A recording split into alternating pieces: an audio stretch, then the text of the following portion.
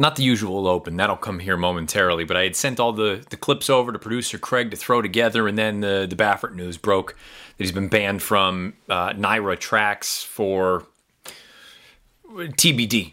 Time depends on what happens with the sample coming out of the Derby and a few other things. But not terribly surprised. It's going to make the comment I make about Medina Spirit and thinking it's very unlikely he would go to the Belmont. Well, he certainly won't go to the Belmont now, but, and the Linda Rice news, where she has had her license revoked for 3 years now. I know they're not all connected, but I think anyone who listened to this show last week, this is the sort of stuff that all I can do is be happy about. It's a start. It's a long way to go. But these are the sort of things you can't allow little stuff to get away without any kind of punishment. So I'm happy with the way things are going right now. Start to clean up some of the messes that have been made, and we've let them sit there for years and years and years. And again, due process. When everything comes out, if suspensions need to be lifted or bans overturned or whatever it may be, so be it. Go right on and do it. But I like that we're being proactive, not reactive.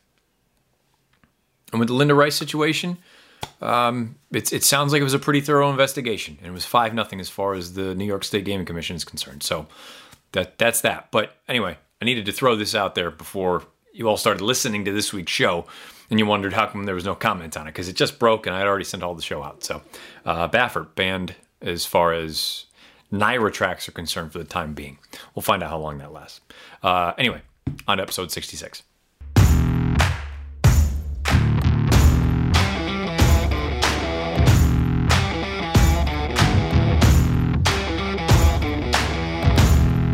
What's happening? Welcome into the Matt Bernier Show, part of the In the Money Media Network. My name is Matt Bernier. You can follow me on Twitter at Bernier_Matt. Today is Monday, May the 17th, 2021. This is episode 66 of the program. However you listen to the show, thank you for doing so.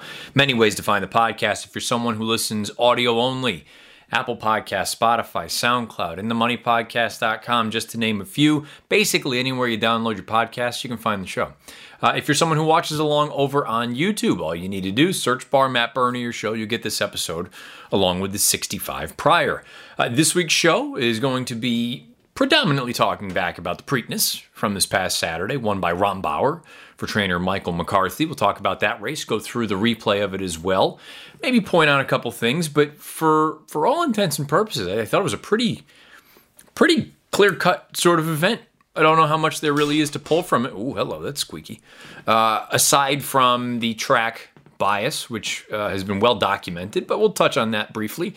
And then there were a couple of questions and some comments from last week's episode, along with a few emails that have been sent in to bernier.matt89@gmail.com.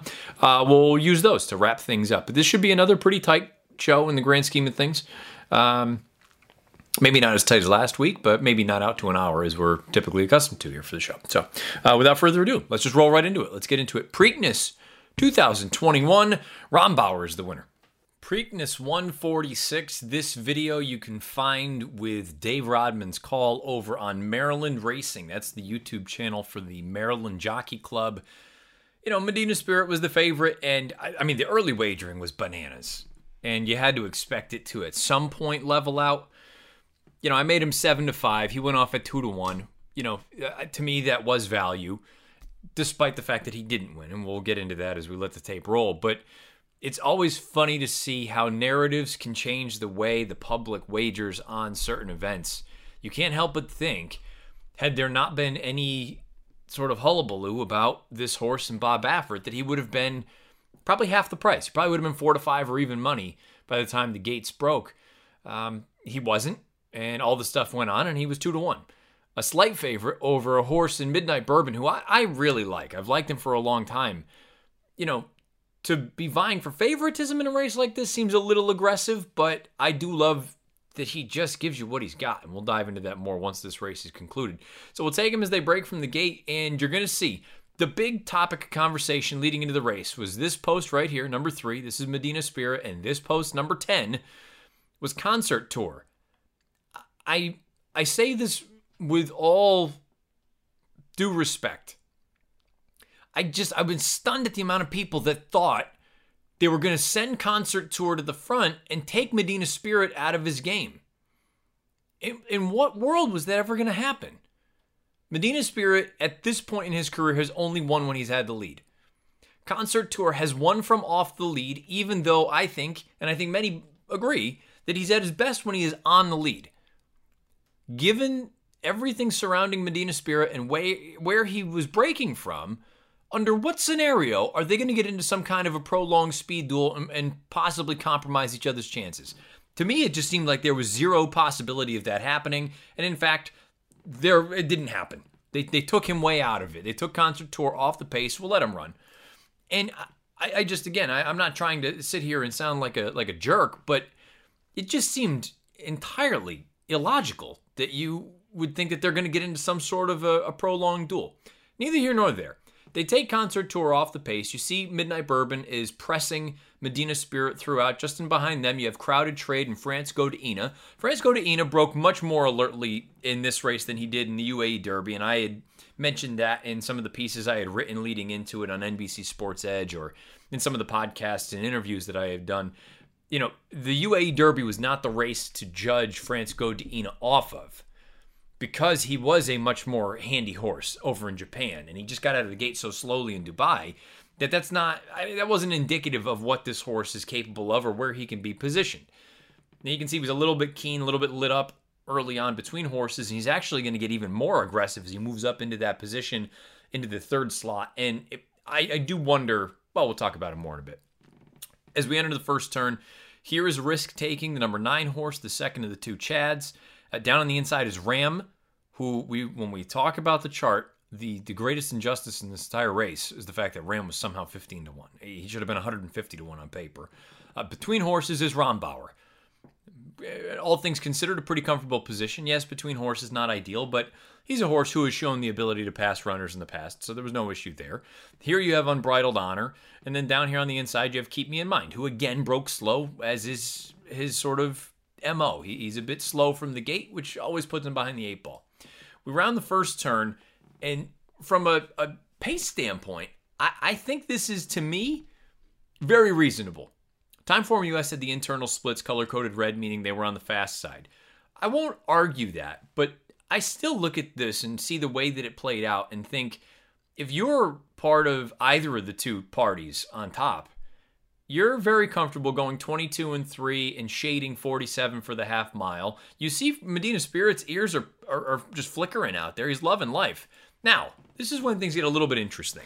And I paused it at a terrible time because one of those tents on the infield kind of impeding our view. So let's back it up slightly and hope that the tape doesn't get all jacked up. Crowded Trade's going to start moving up along with Francisco de Ina. These are these two horses. You also have to keep in mind, Friday especially, but Saturday I think it's still played as well. Inside is where you wanted to be at Pimlico. And no surprise, you saw many winners that were either forward or outright on the lead, because typically that's where you end up going. You go down to the rail. Interestingly enough, Johnny V kept that rail open a pretty decent amount, and perhaps he was just trying to kind of lure some folks in, similar to what he did in the Derby. He's done it in the past. You keep a couple paths open, and then you eventually kind of close that door, and maybe it stymies that horse who's trying to make that move up the inside. Neither here nor there. These two horses, if they're making their moves right now, boy, you got a long way to go. That's a sustained bid. So I'm not going to say questionable rides. Clearly, Francisco de Ina was a little bit keyed up, and I don't think there's really anything that Joel Rosario could have done. Crowded Trade, I think he's just kind of moving because he doesn't want to lose that position or get shuffled back. But when you've got a horse who potentially is distance challenged, you know, things are starting to kind of work against him at this point. Now, let's keep an eye on Rombauer. He's in the pink body here with the white sleeves and the white cap between horses. He's just inside a Concert Tour. You see Crowded Trade starting to back up here. He hasn't gone full-blown reverse at this point, but he's not really moving all that sweetly. Francisco de Ina is going to start backing up here momentarily as well. In reality, you can kind of stop worrying about anybody from this point on back, because it's the top two, and the only other horse that's really moving well is Rombauer. Everybody else is being pushed along or scrubbed on, and they're just really not picking their feet up. At this point, you see Medina Spirits being pumped along, and Irad on Midnight Bourbon is moving sweetly. And I think right now Midnight Bourbon's about to put on a show because he's moving so well, and I think Medina Spirit's in some deep water, but maybe that inside rail is going to keep things moving in the right direction. Meanwhile, we hit the top of the lane, and Flavien Prat tips out to the 3-4 path aboard Rombauer. And I got to be honest with you, I've always been a fan of the horse. I think I've brought it up before. I know going back to last year, you can listen to the podcast, and hell, I picked them on TV. I picked Rombauer to win the Breeders' Cup Juvenile last year because I thought there was something here. Now, this year, I thought he was fine, but I certainly didn't think this was going to come. If I did, I would have picked him. But he was just... Point being, he was slow coming into the race. There's really no... You can't argue that. That's not something that you can sit there and really make a firm stance on that, hey, you know what, he actually was right there. No, he was considerably slower entering this race, and he needed to take a pretty significant step forward. Well, sure enough, it's exactly what he did. This was I think a fine training job by Michael McCarthy to have a horse like this ready to roll and win the way that he does. It's not that he just sort of ekes this thing out and takes advantage of some sort of a pace stool, which I know some people have alluded to, which I just think is silly. Let's talk about the way everything played out, because Rombauer buries this field. I mean, absolutely just destroys. And, look, let's call a spade. Not a great field, but he puts away the two big boys with relative ease. And some people have brought up, soften them up. The top two, they, kind of took the starch out of each other. I think that's bogus. They finished second and third. What'd you want them to do? Nobody else was doing any running. So to say that they were softened up, I think that's, in a way, discrediting Rombauer. I think Rombauer rolled up alongside. It's not as though he was coming from 100 out of it. He was within shouting distance throughout. And when Flavien told him to go, he kicked on like a mule. So to sit there and say, Midnight Bourbon, he softened up Medina Spirit, or vice versa. Midnight Bourbon may not have had that light punch because he had to go and do all the dirty work and put Medina Spirit away. I think that's bogus. I think Rombauer just was the best horse by a mile on Saturday. And he's a really exciting prospect now to take a look at. Look at the way that he's finishing. He gets his final sort of, let's just call it the come home time, which I think everybody uses, sort of that stretch run, in 42 seconds flat. I mean, this is a horse who is bred to be basically anything, but he's done most of his best work on turf and synthetic. Now, from a speed figure standpoint, and I was wrong about this, his fastest races coming into the Preakness had come on the main track. But I still wasn't convinced that the dirt was going to be where his long-term sort of success would come from. Simply because we've seen in the past horses who win on other surfaces despite not quite earning some of the faster figs of their career, that doesn't tell the whole story, that maybe they are going to be best suited for the, whatever the surface is that they're winning races on. Well, this was one of those instances where I was wrong. Despite the fact that his fastest figs had come on dirt, I wasn't convinced that dirt was going to be where he did his best running. Thought he was fully capable on it, but I didn't think his best would come on turf or synth.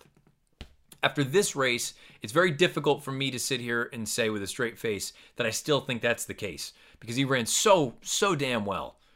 And, the sky kind of feels like it's the limit for this horse now. If he continues to improve, he's fully capable on those other surfaces. But, are we looking at sort of a Catholic boy from a few years ago for Jonathan Thomas, where the horse was extremely talented on grass, and he really hadn't done anything wrong on dirt. And when you gave him another opportunity, he really was able to strut his stuff. And we know that Catholic Boy went down as a Grade 1 winner on turf and dirt, which makes him a fascinating sire. That's, you'd be, I think, silly not to think of those sort of possibilities for a horse like Rombauer. Now, he's going on to the Belmont Stakes, and rightfully so, on the heels of the 102 Beyer speed figure he earned here in the Preakness Stakes. That 102 makes him one of the fastest horses of his crop, and it makes him one of, if not the horse to beat in the Belmont Stakes. Distance doesn't seem like it's going to be an issue for him. Again, his trainer, Michael McCarthy, is as good as there is. He typically doesn't run horses where they don't belong. And you can go back and second guess whether or not the horse should have run in the Derby or not. And I'm well aware that was an ownership call as opposed to the trainer's call. But, when you see what happened here, it's kind of hard to argue with the fact that maybe this was the right move. Maybe you do catch those horses coming out of the Derby, and maybe it took a little bit of the starch out of them. Having said that, both Midnight Bourbon and Medina Spirit kind of ran their race, and they just got their doors blown off by a much better horse. Rombauer is interesting. Let's play devil's advocate, because I think this is what, for the most part, this podcast is supposed to be about. Just trying to make you think of things a little bit differently. Don't just, what you see is what it is. Sometimes there's nuance. Rombauer improved his career best fig, if my math is not incorrect, by 14 points. He earned an 88 buyer in the Bluegrass, finishing third, a well-beaten third behind Essential Quality and Highly Motivated. He earned a 102 here. This was also with a running style that is more suited to him as opposed to the one he needed to employ in the Bluegrass, where he was much closer to a soft pace. He's a horse that likes to come from mid-pack, maybe even a little bit farther back, have a little bit of pace in front of him, and come with his run. If you are someone who believes in the bounce theory, to me, and I haven't seen, any other numbers, but just in the way that I interpret it, and the way that I use it and think about things, there is a possibility that you could see some sort of a regression in the Belmont, because he ran so much better than he had ever run in his career. Or you can look at this and say this is a sign of things to come, and that he's putting it together at the right time, and he's going to be ready to pop again in 3 weeks at Belmont Park. As is always the case, I think it's going to come down to price. Rombauer is one of the favorites on the heels of, as far as his overall body of work, one giant race. I don't know if that's such an appetizing proposition from a gambling standpoint. He's a very likable horse. Goes out for likable connections. Especially with all the BS that we've heard lately about just everything that's gone on. And this is not a hot take. Everyone has brought this up. It's very refreshing to have a trainer like Michael McCarthy win on the biggest stage. Someone who is as soft-spoken and seemingly mild-mannered as he is. I've never met the man, but I know people who know him very well, and they say he's just the nicest guy that you're ever going to meet. So it's nice to see that side of things in an ownership group, folks who own and bred the horse, who seem to be very nice people. It's nice to see the positives in this sport as opposed to the negatives, which feels like, unfortunately, we've just had a lot of lately. Rombauer is a really cool horse. I still like him. I liked him as a 2-year-old. I just didn't think he was this good right now. I really didn't. But he proved me wrong, and he ran a bang-up race. This is probably the best race a 3-year-old has run this year outside of Life is Good. But, again, if you're looking at it from a gambling standpoint, how appealing is Rombauer going to be going 1.5 miles with one fast race to his name if he's going to be, let's say, 4-1 in a field in the Belmont Stakes, which I'll get to in a bit, that could be fabulous.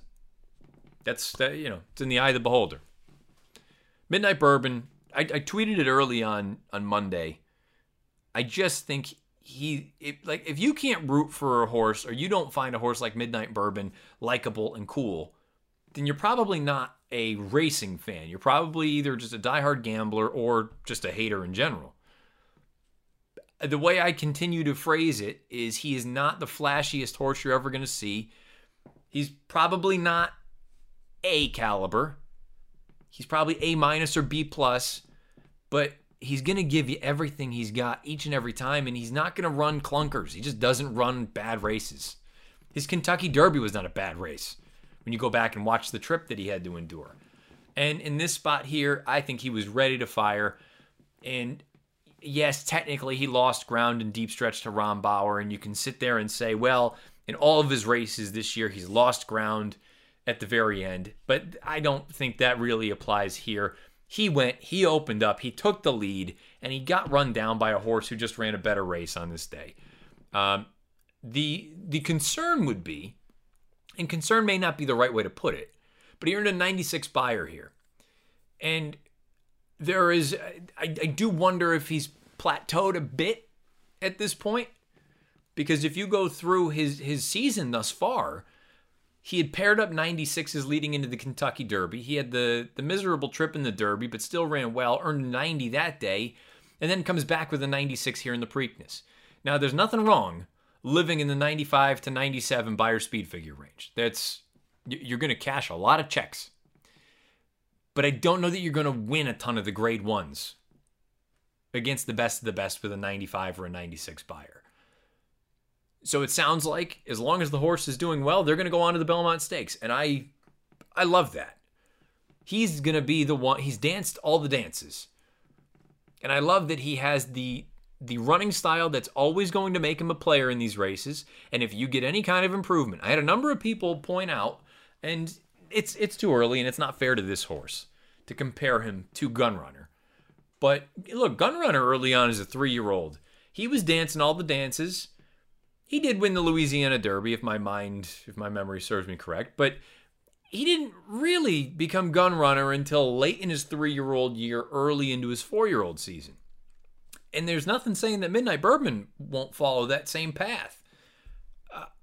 I'm still not... I'm having a hard time figuring out if I think the distance is too much for him. Because I don't...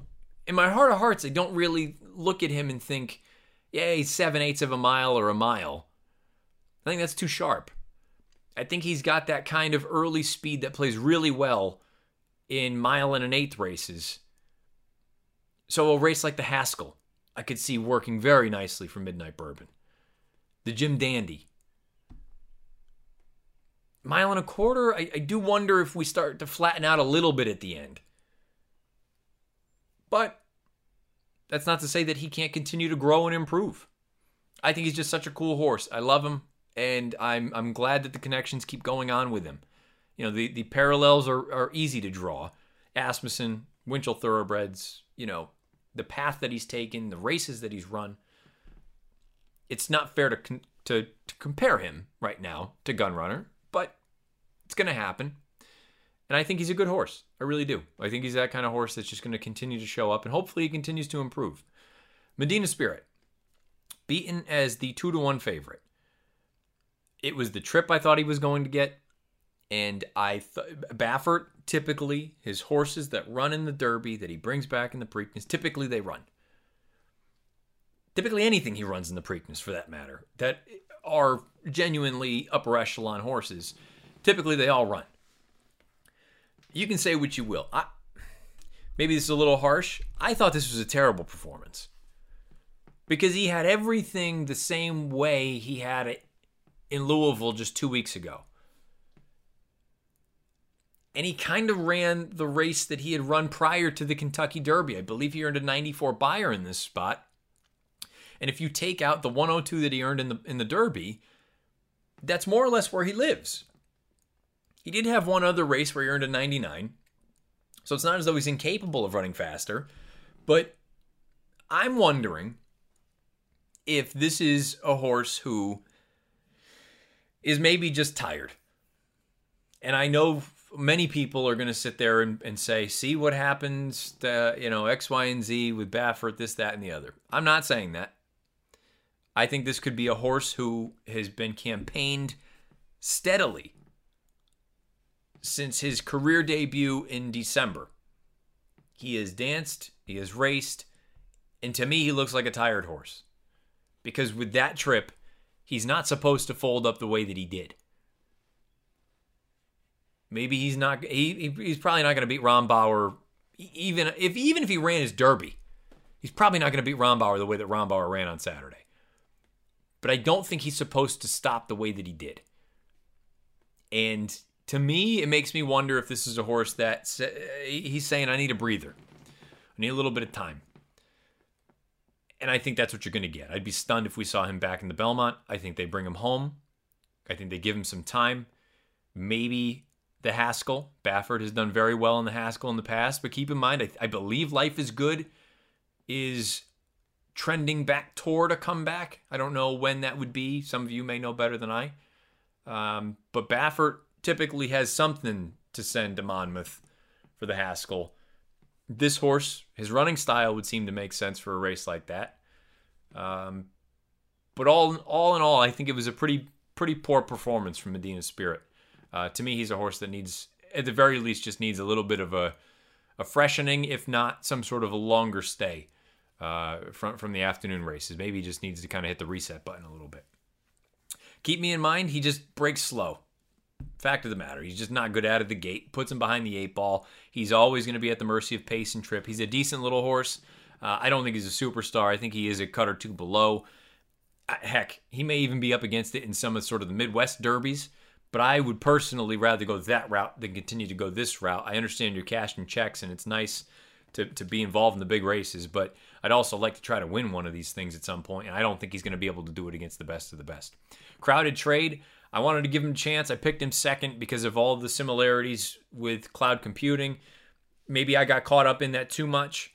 I don't think he ran poorly, but I think it feels like this is a horse who is saying, get me back to one turn. Get me back to a shorter distance. This isn't going to work for me going a mile and an eighth, 2 turns, any of that kind of stuff. Unbridled Honor, I mentioned it in one of the write-ups I did. I feel like until he shows me he's as good as that Lexington, which came with a wicked pace on a sloppy track, until he shows me he can do that on a fast main track, I'm going to sit back and wait and watch and hope he continues to develop over the course of the summer. To me, he feels like a horse that could fit in that Curlin if they still run it up at Saratoga, that restricted stakes race for, I believe, horses who have never won a stakes race. I think a horse like Unbridled Honor would fit that one very well as opposed to a Jim Dandy or something else. Francisco de Ina, I don't think he ran terribly here. He didn't run well, but when you think about it, this is his first start since the end of March. He was fresh. He was keen early on. I would expect you get a forward move in the Belmont. He's probably going to be forwardly placed in the Belmont.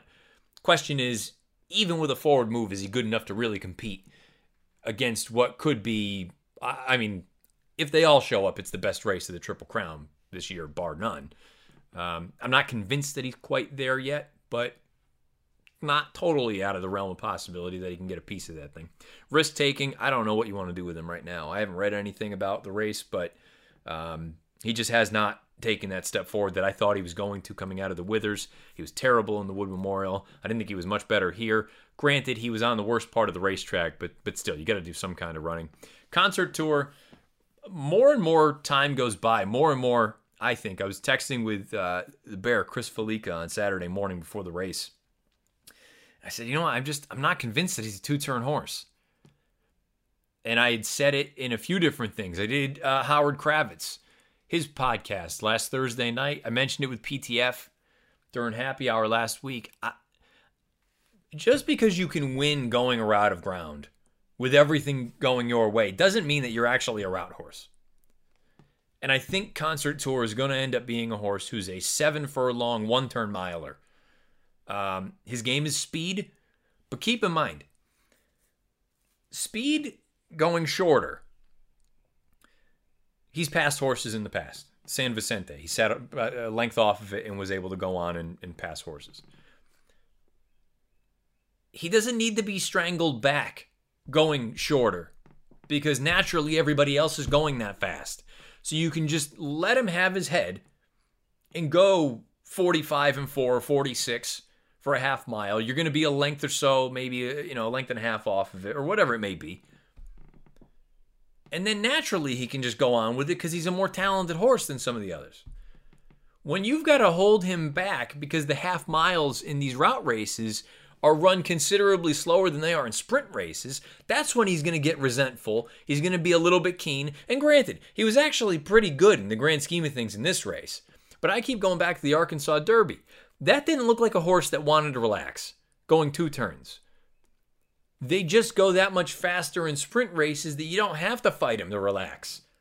You can just let him be on his own. Let those other horses go out there and go 44 and change. They're going to stop at some point. I'm going to go and get them. I'm better suited for the one turn. I think that's what Concert Tour is.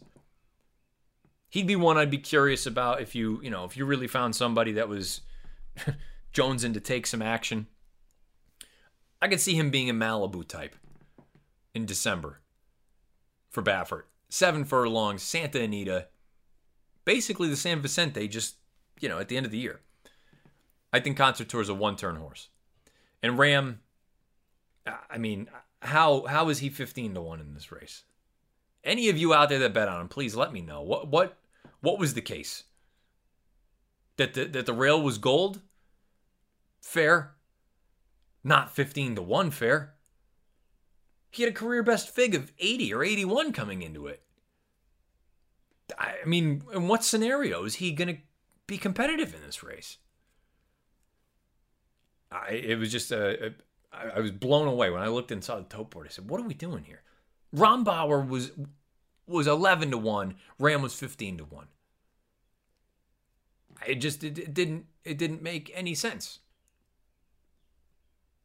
Didn't make any sense. Rombauer, though, for Michael McCarthy, big effort, really nice horse.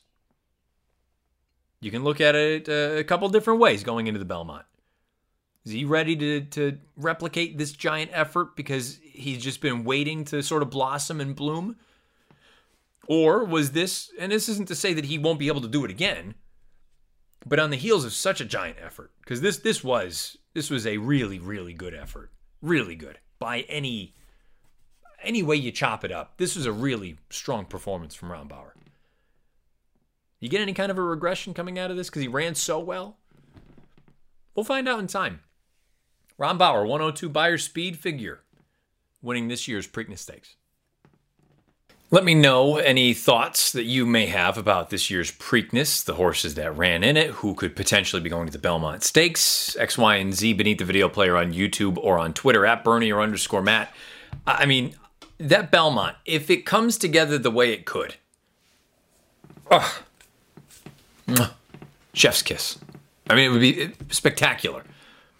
If you had Rombauer, Essential Quality, Rock Your World, Midnight Bourbon, Known Agenda, Rock Your World, I already said him. Who am I missing? Hot Rod Charlie, that's what I was thinking of. Rebels Romance, coming over. He's already here from Dubai. He's been waiting. They've had this race pointed all along. And then Malathot. If the filly takes on the boys, it could be such a fantastic race with about 15 storylines just in those horses alone. Forget about anybody else that may show up. I think it could be a fascinating, really, really impressive race if they all come together. And heck, even if half of them come together, it's going to be a fun race. I love the Belmont Stakes. It's my favorite race of the year. It's far and away my favorite of the Triple Crown. And I think this year's could be really special if they all come together. Let's talk about two questions that I had asked for, or I said I was going to get to last week. And, look, pretty clear what took over last week. I have a question from Peter Appleby, who has been a guest on the program, and a question from Trish Smith, who's also been a guest on the program. Let's start with Trish's question. Trish brings up contest play and things of that nature. Here we go. I know this is a bit of a loaded question. However, I am mostly just curious for basic contest tips and the best way to explain Breeders' Cup Betting Challenge, NHC, etc. to someone who is brand new to handicapping. I could very well just not be looking in the right places. However, I've been struggling to find content, at least in the podcast realm, that has a basic tutorial in regards to different types of contests and contest tips depending on the type of contest you are playing in. I know I can get overwhelmed with so many different options from, I think this is supposed to be feeder contests as opposed to header contests, pick and pray, win place, live bankroll, stable duel, etc. Thanks so much for any tips you can offer. Hope you have a great day. Sincerely, Trish Smith. Trish, as always, thanks for listening. Thanks for reaching out and touching base. You're right. From a podcast standpoint, we don't really have a great deal that goes into the tutorials or the real nuts and bolts of playing in contests. Now, when we do the Horse Player Happy Hours on Thursdays, PTF and I are going through the races themselves that are part of that week's feeder and talking about, in certain instances, this, that, and the other plays, as opposed to the actual sort of fundamentals of what goes into it and how do you make decisions and things like that. And we try to do as good a job as we can, knowing that there are races going on that we need to touch on and updating the leaderboard and all that stuff. But we have kicked the tires on the idea of having a separate podcast actually going through sort of the strategic elements of these contests. Now, this doesn't help you right now because I'm saying we've kicked the tires on it. We clearly haven't done it yet. But I think there is at least there's an area that can be filled, a void that can be filled with that sort of content. Now, if you're looking at it from a written standpoint, I do know some folks will occasionally provide, let's say, insights and sort of helpful little tips and nuggets as far as how to approach contests and the different formats that there are online. You can find them all over the place. You can also read PTF's book, The Winning Contest Player, going back many moons ago now, probably 7 or 8 years ago. He put out a book and interviewed a number of the best contest players that you could find. I'm not including myself in that. I happen to be in the book, but I'm not part of that group. And they offer up some little tidbits on different formats and bankroll management and all that sort of stuff. So if you're curious about that, I would certainly reach out to Pete. He's someone who can kind of guide you in the right direction. But from a podcast standpoint, it's definitely something that we can think about. And maybe that becomes something that I just start bringing up on some of these shows when we've got a little bit quieter time going on. We used to talk about it when we had the DRF Players podcast way back in the day. Way back in the day. But I think it's a good point that you bring up, Trish, and maybe it's something that that can come to light here sooner than later, hopefully. You never know. Peter Appleby. It's not written out, and to be fair, I had asked for video clips, and both of these individuals provided them. But just for time's sake, I'm just going to kind of read through them. I'm going to just summarize Peter's question, and it had to do with Jackie's Warrior, and with him running as well as he did in the Pat Day Mile, with the wicked fractions and the way that everything kind of played out. Should he go to the 7/8 Woody Stevens on Belmont Stakes Day, or would you take a crack against older horses in the Met Mile? We know the mile is not an issue for him. What do you think? Thank you, Peter, for the question. Thank you again for listening and contributing all the time, and all of you who get involved with the comments and just good, bad, or indifferent. I appreciate all the interaction that we get. Me personally, and I'm going to do a little bit of looking up on the fly. I don't want to sound like Negative Nancy. I thought it was a really good effort. I didn't think it was otherworldly like a lot of people have laid it out to be. Because if that's the case, and again, the buyers are always going to and only look at the final time, not necessarily how the figure was earned, okay?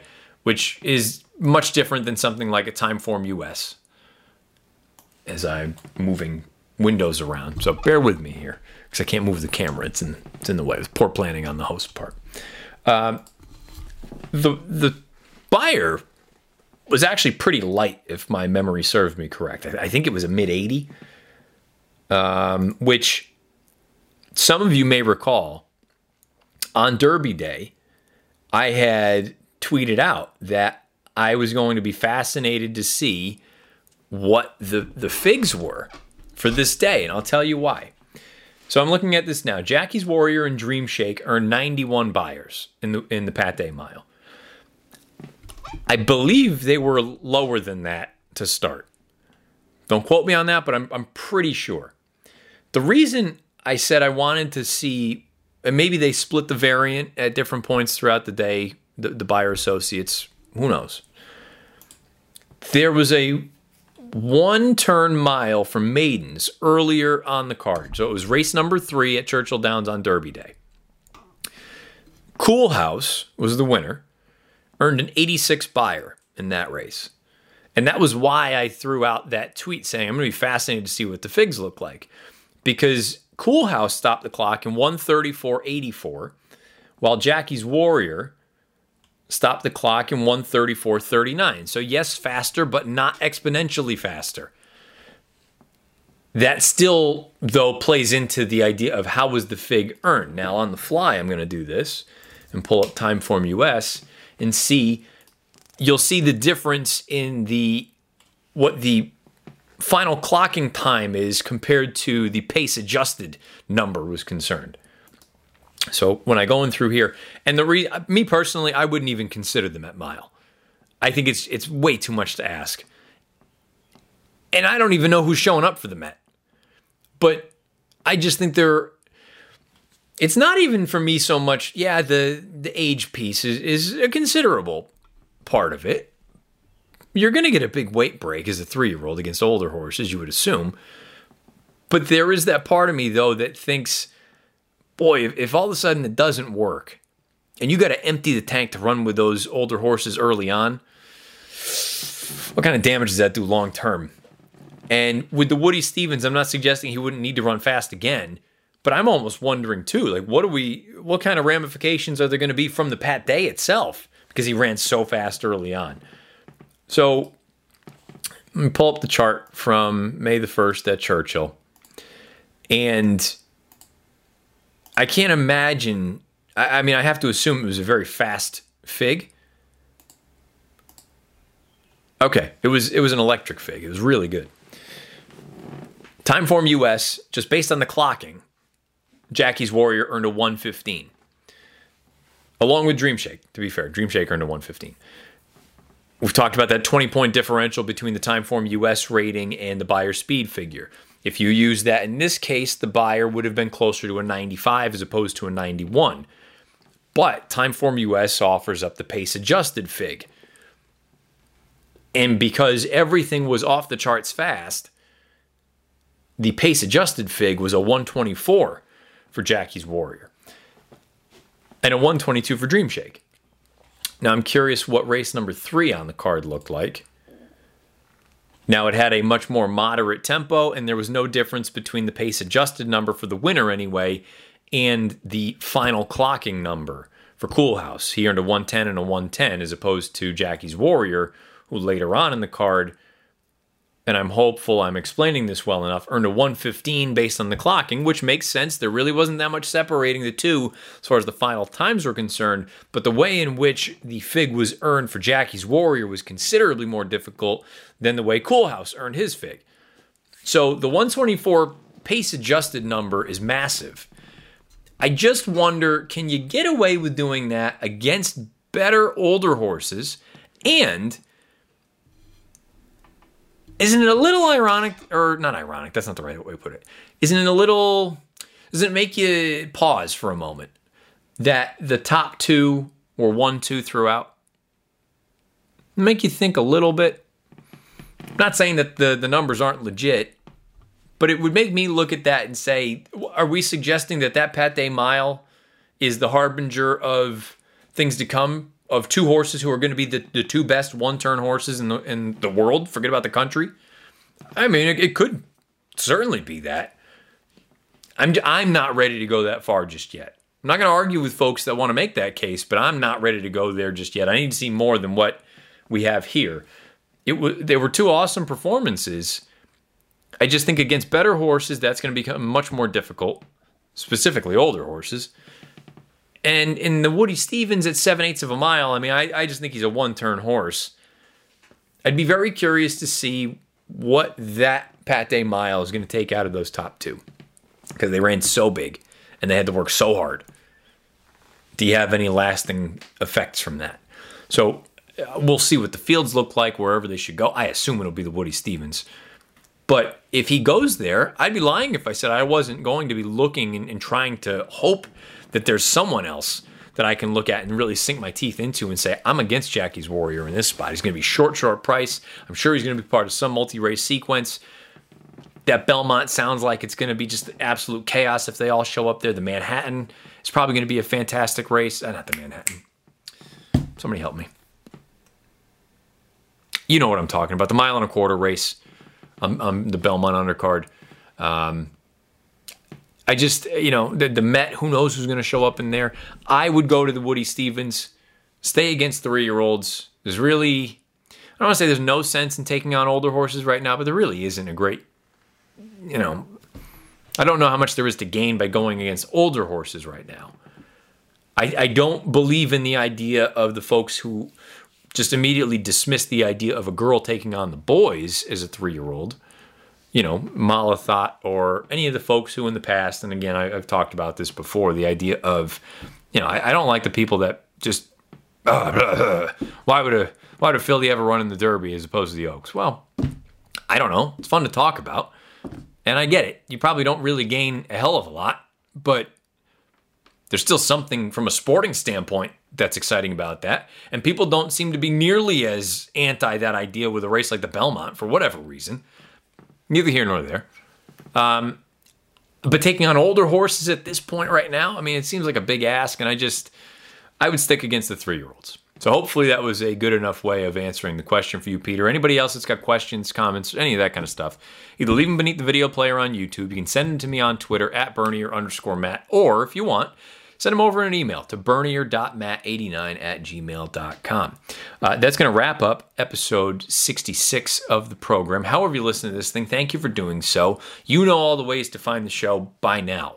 However you listen, please rate, review, and subscribe. It means a great deal, not just to me, but to everyone over at In the Money Media. Helps us get things out. If you watch on YouTube, make sure the bell icon is lit up so you get notified anytime new content is uploaded to the In the Money Media channel. That's not just this show. That's the Players Podcast. That's the Horse Players Happy Hour. That's Nick Tamarow's Daily Plays from Belmont Park. That's a million different things. There's a lot of great content over there. It's not just this ugly mug that you got to deal with. Make sure the bell icon's lit up, though, if you are watching over on YouTube. That way you get notified whenever new content has been uploaded. PTF and I will be back on Thursday for another edition of Horse Players Happy Hour this week. Please join us and play along in the contest. Over on horseplayers.com, you can find it. It's pretty straightforward, cut and dry. You know where to go for that. Until then, best of luck however you play, whatever you play, and wherever you play. Till next Monday, this has been episode 66 of The Matt Bernier Show.